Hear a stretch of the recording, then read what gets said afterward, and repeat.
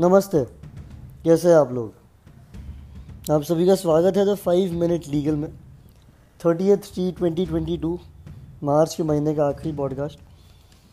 और ये पॉडकास्ट का टॉपिक बहुत इंटरेस्टिंग है। Today we'll discuss about the taxation laws on crypto currency introduced in the recent finance bill of 2022. Okay, so to start with,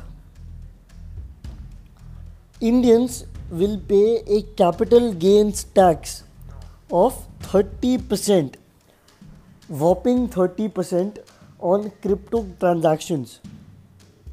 This has sparked an uproar in the crypto industry of our country. In addition to this capital gains tax, the Indians buying and selling crypto will also pay 1% TDS.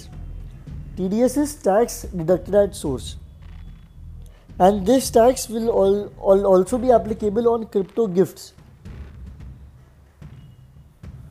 All of these taxes will come into effect on April 1st and were introduced by Honorable Finance Minister Nirmala Sitharaman. Prior to this bill, we had a discussion in the parliament. So the arguments put forward by the government were that the signal of the government in terms of taxing the crypto industry is not confusing. The government said that they have been very clear that consultations are going on as to whether they want to regulate it to some extent or totally ban it.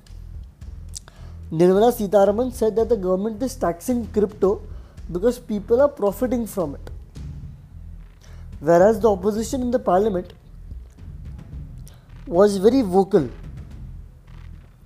when more than 20 members of the lower house of the parliament reacted strongly to the bill, criticizing the lack of clarity in defining crypto in the bill. Several members of the parliament also said that these taxes will finish the industry. Now let's move on to the last leg of this podcast on the response of the industry, the main stakeholders of the crypto ecosystem of our country.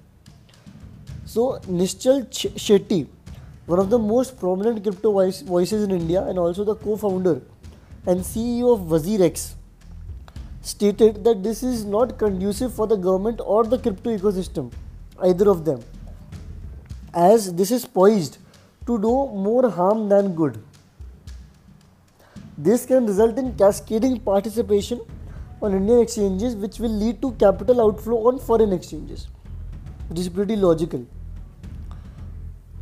Another person who has spoken is Sumit Gupta, who is the CEO of CoinDCX. He has used certain strong words stating that such tax provisions will kill the crypto industry. And lastly, Satvik Vishwanath, co-founder and CEO of UnoCoin, another crypto exchange, said that it was sad that none of the industry's stakeholders' requests were taken into consideration and implemented.